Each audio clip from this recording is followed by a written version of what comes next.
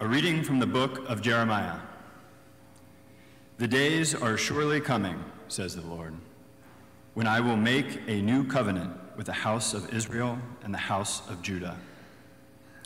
It will not be like the covenant that I made with their ancestors when I took them by the hand to bring them out of the land of Egypt, a covenant that they broke, though I was their husband, says the Lord. But this is the covenant that I will make with the house of Israel after those days, says the Lord.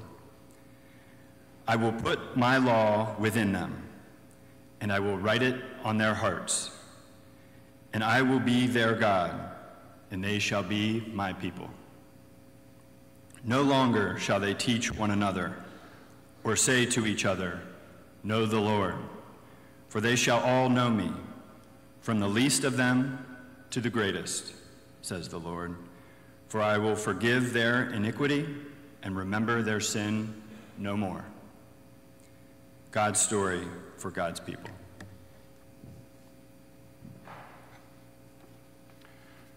Good morning and welcome. It's good to see you all in worship. Today we're continuing our Understanding the Bible series, and I want to give you a couple of quick reminders as we get into this morning's lesson. First of all, there's a table in this worship space and also in our worship space next door in the Knox Commons.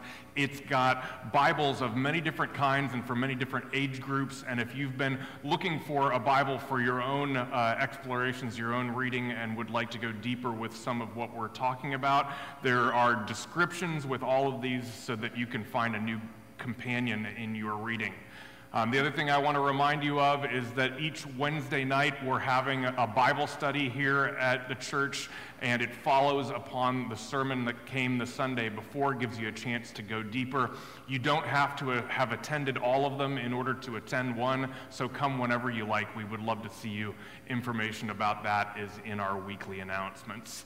And finally, I want to let you know that I'm finding as I start through this series that I'm getting some wonderful questions from people, follow-up questions about various matters, and I've decided that this fall I'm going to take some of those specific questions and try to go more deeply with some of the things that are beyond the scope of this particular sermon series. And so I've had questions about what am I to make about all the violence in the Bible? What am I to make about the Bible's treatment of women?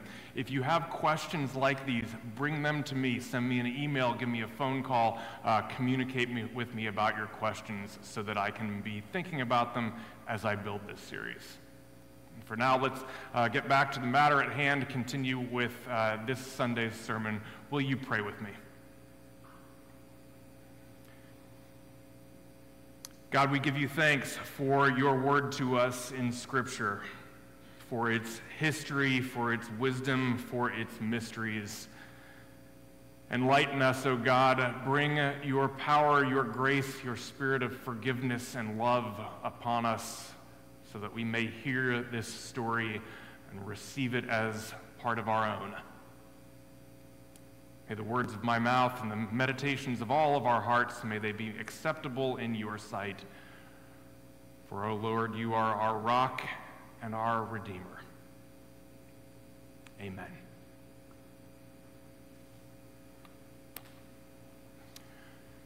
So, this is the fourth sermon in the Understanding the Bible series. Throughout this series, I have tried to be honest with you about the limitations of this very rapid trip through the Bible. Today, I will probably do the greatest injustice to Scripture as we cover about 1,300 years of history and several hundred pages in the average Bible in about 15 minutes. In most churches, these are the texts that get very little attention in worship, and they are mostly unfamiliar. So I am hoping, by keeping it very simple, to give you some context, some basic context for some stories that you may have learned in church or in Sunday school, but have never been able to put into the larger whole, into context. And I hope by giving you that very brief introduction that you will want to go deeper and read more. For now, let's get to it. You will remember that we have been reading the Bible, tracing a theme through it as our organizing principle. The Bible is a story of creation of a covenant between God and the world, the breaking of that covenant, and the repair and recreation of that covenant. It is a cycle that repeats throughout the Bible again and again and again. Today, we are looking at that theme in what are known as the books of the prophets. Following the first 5 books of the Bible, which are known as the Torah, the books of the law, the books of the prophets occupy the vast majority of what remains in the Old Testament. This is the part of the Bible that starts with Joshua and Judges. It continues with the books of Samuel and Kings. It then goes on to these longer prophetic books that we know as the major prophets, Isaiah and Jeremiah and Ezekiel, and also includes all of the minor prophets, shorter books like Micah and Amos and Hosea. Along the way, we are skipping some books, and we will return to those books in the next lesson, which will be about wisdom literature. It is a lot of material, and it is held together by the theme. The many different voices of the prophets are all participating in some way in this covenant cycle that we have been talking about. Their stories contribute to this common history. So, let's begin with the history. Now, at this time, there should be a slide appearing on your screen, whether you are here in person or whether you are at home. It is a timeline of the Bible.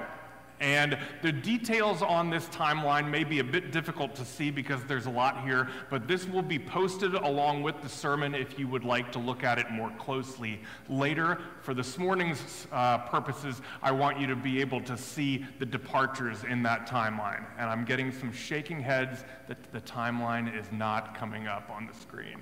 Is it there yet? No? Well, we'll see if it appears. If not, I'm going to be describing it with some movements of my hands, so you'll figure it out. The first slide is, or was to be, a timeline of the entire Bible. And then I took it very quickly to a close-up of that slide in which I showed you what we've done so far and are going to do today. So far, we have looked at this covenant cycle, our theme, through the books at the beginning of the Bible, the first 2, Genesis and Exodus. And today, where we left off in the book of Exodus, the Israelites are wandering through the wilderness of Shur, and they are in search of the promised land. They enter into a covenant with God. That happens with Moses on Mount Sinai. And we talked about how that covenant is a way of life. It is a way of life that claims the people as God's people. And it is an alternative way of life from the way of life they formerly knew with Pharaoh in Egypt. They spend 40 years, we are told, wandering through the wilderness. And they spend 40 years because they are trying to get used to this new way of life. They're trying to get used to trusting God to lead them. During this time, Moses dies, and the people are led out of their time of wandering by Joshua into the land that will become their home. And in that land, God places judges over them. You are hearing these names of books of the Bible, Joshua and then Judges. These judges, what are judges? Judges are people who lead the people of Israel by interpreting God's way of life for them. Now, unfortunately, or perhaps by now predictably, the people still get pulled away from God's way of life. They get tempted by wanting to know what life is like outside of the covenant. And the perfect example of this is found in the book of 1 Samuel in chapter 8. In this story, the people come to Samuel, who is a prophet of the Lord. And they say to Samuel, "We have been led by these judges and these prophets long enough. We want the Lord to give us a king."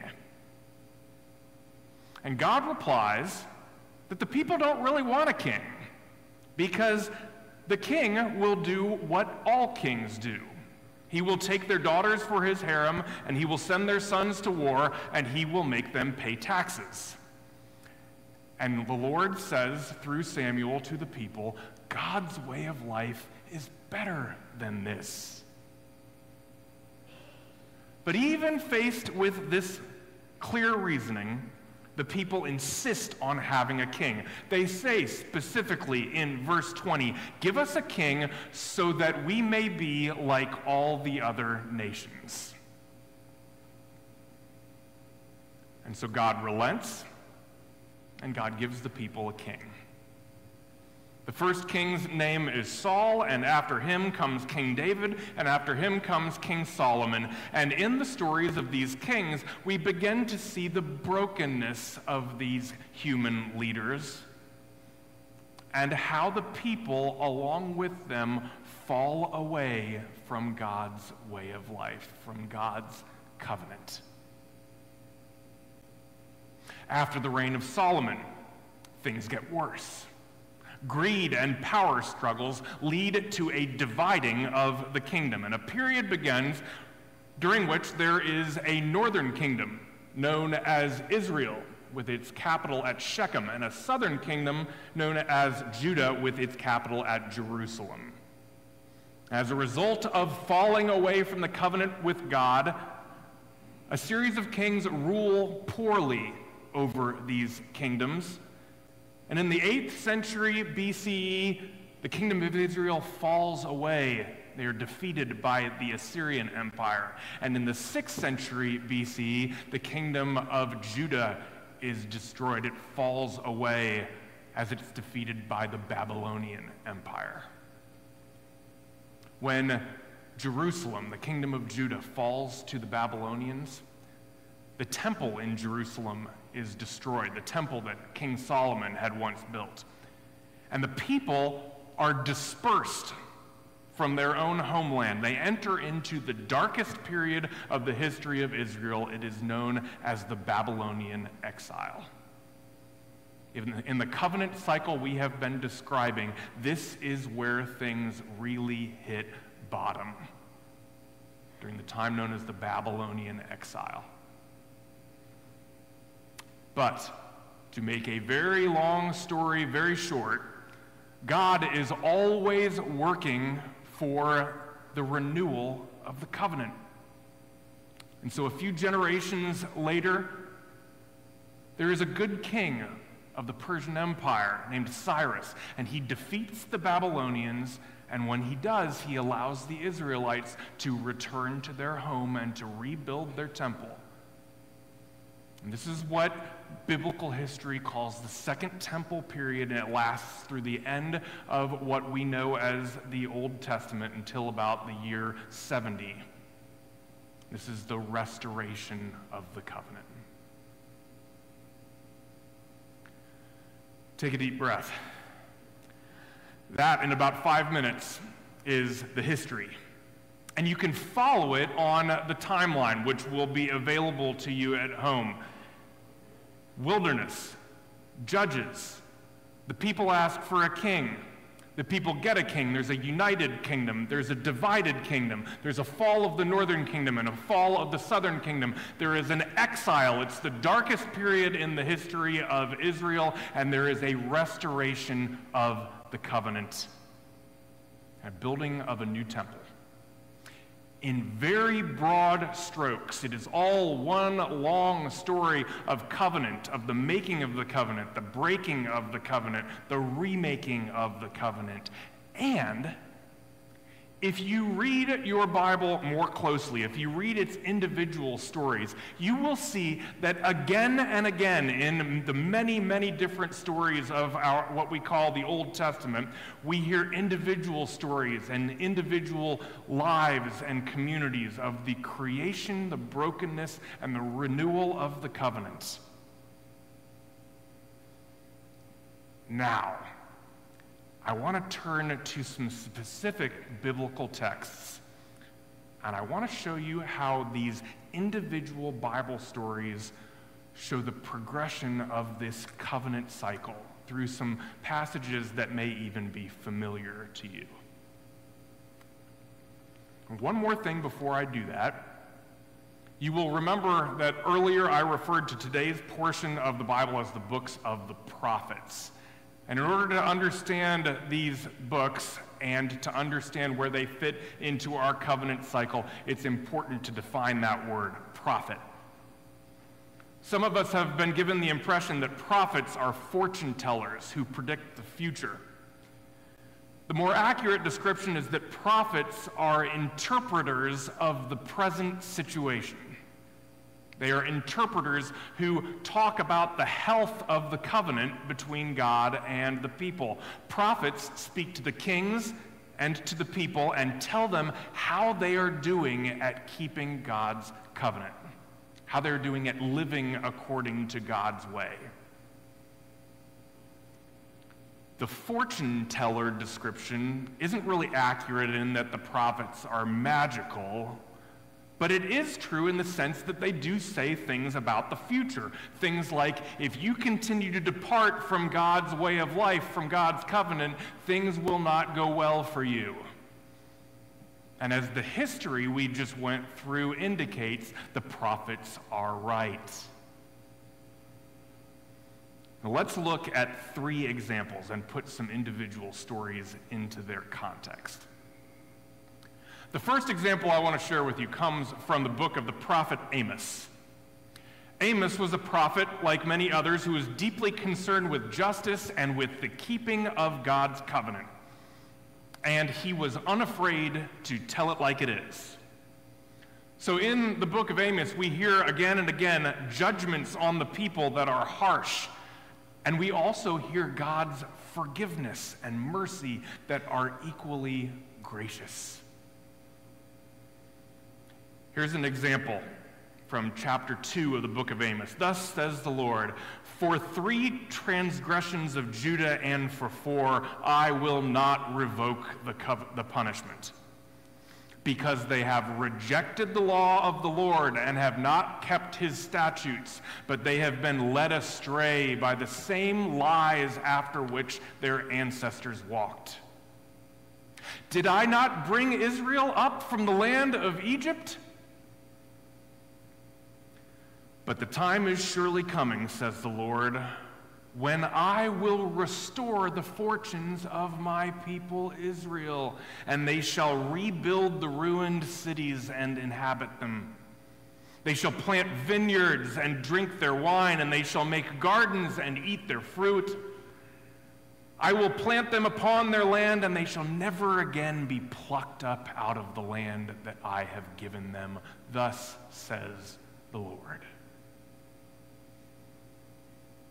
The witness of Amos is that the people have departed from the covenant, but that the broken covenant will one day be restored. The second example comes from the prophet Isaiah, and it may be familiar to you because Christians read many texts from Isaiah during the season of Advent, and you may even identify with these texts because Handel included many of them in his Messiah. Isaiah writes things like, in chapter 9, the people who walked in darkness have seen a great light. And Isaiah calls that great light Wonderful Counselor, Mighty God, Everlasting Father, Prince of Peace. This is a description of a king in Jerusalem who will lead the people under God's intended covenant. This is what a good king would look like. Later in the book of Isaiah, when the kings and the people have fallen away and they emerge into that time of exile, that very dark period, God gives grace to the people, and Isaiah writes, comfort ye my people. Say unto the cities of Judah, here is your God. And later on, when the people are returning to their home from their exile, a vision emerges of what that return will look like. And Isaiah writes, in that day, the wolf will lie down with the lamb and the leopard with the kid, and none will hurt or destroy on all my holy mountain. All of these familiar texts are read by Christians during Advent and foretell the coming of Jesus. In the context of the Old Testament, they are the story of God's covenant, created, broken, restored. Finally, in a third example, what you heard in today's scripture lesson before the sermon began, the prophet Jeremiah writes during the time of the Babylonian exile, and toward the end of it, he summarizes the restoration of the covenant. God speaks through the voice of Jeremiah, saying, "The days are surely coming, says the Lord, when I will make a new covenant with the house of Israel and the house of Judah. It will not be like the covenant I made with their ancestors when I took them by the hand to bring them out of the land of Egypt, a covenant that they broke, though I was their husband, says the Lord. But this covenant I make with the house of Israel after those days, I will put my law within them, and I will write it on their hearts, and I will be their God, and they shall be my people." Creation, brokenness, repair, renewal of the covenant.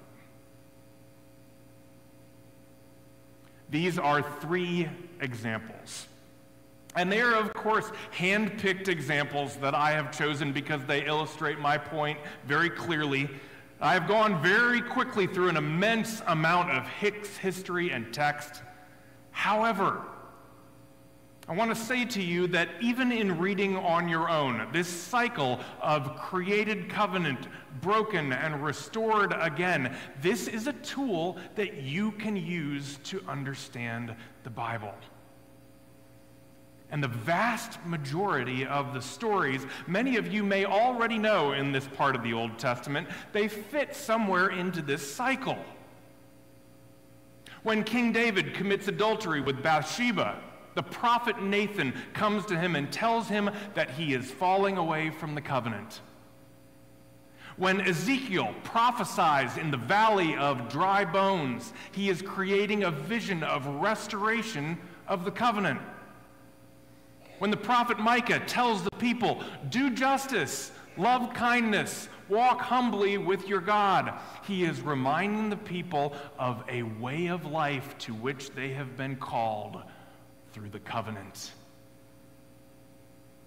This is how the covenant cycle becomes a key to understanding the Bible. Here's where I will end today. I wonder if you have found in your life, as I have found in mine, that sometimes life is not fair. You look around the world and you see good people who make all of the right choices and strive to do the right things, and bad things keep happening to them. And you see people who do all kinds of awful things and seem to be doing just fine. This would seem to suggest that God's way of life does not work. We are connected to the ancient people in the Bible in that they made that same observation that you and I make, that things often do not work out the way that they should. There is a significant body of literature in the Bible that speaks to this very problem with the covenant. And that's where we'll go in part 5. Amen.